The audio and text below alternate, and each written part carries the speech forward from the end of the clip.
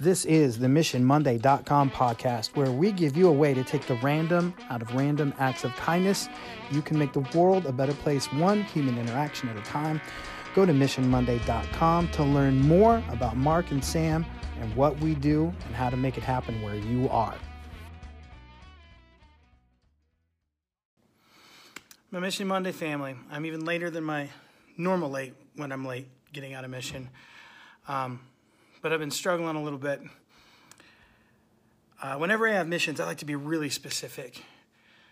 And I like to have those missions be observable so that we can be concrete about our actions and what they should be and what needs to happen and what's beneficial.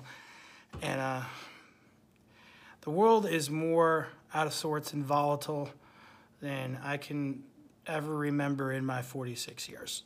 So I didn't know what that should be this week. And then I was reminded of something years ago. My good friend Johnny wrote. Johnny, I know I've talked about him a lot, but I have learned so much from him.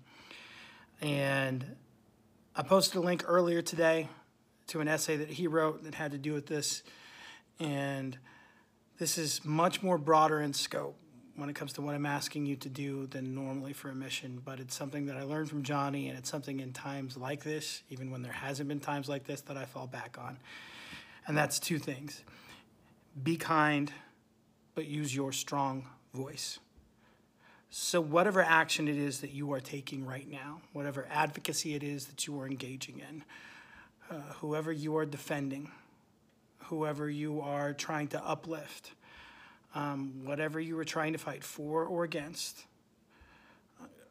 I believe in my heart that if you follow what we do on Mission Monday, it's the right things that you're fighting for. So I'm going to ask you to do two things in those actions. Be kind, but use your strong voice.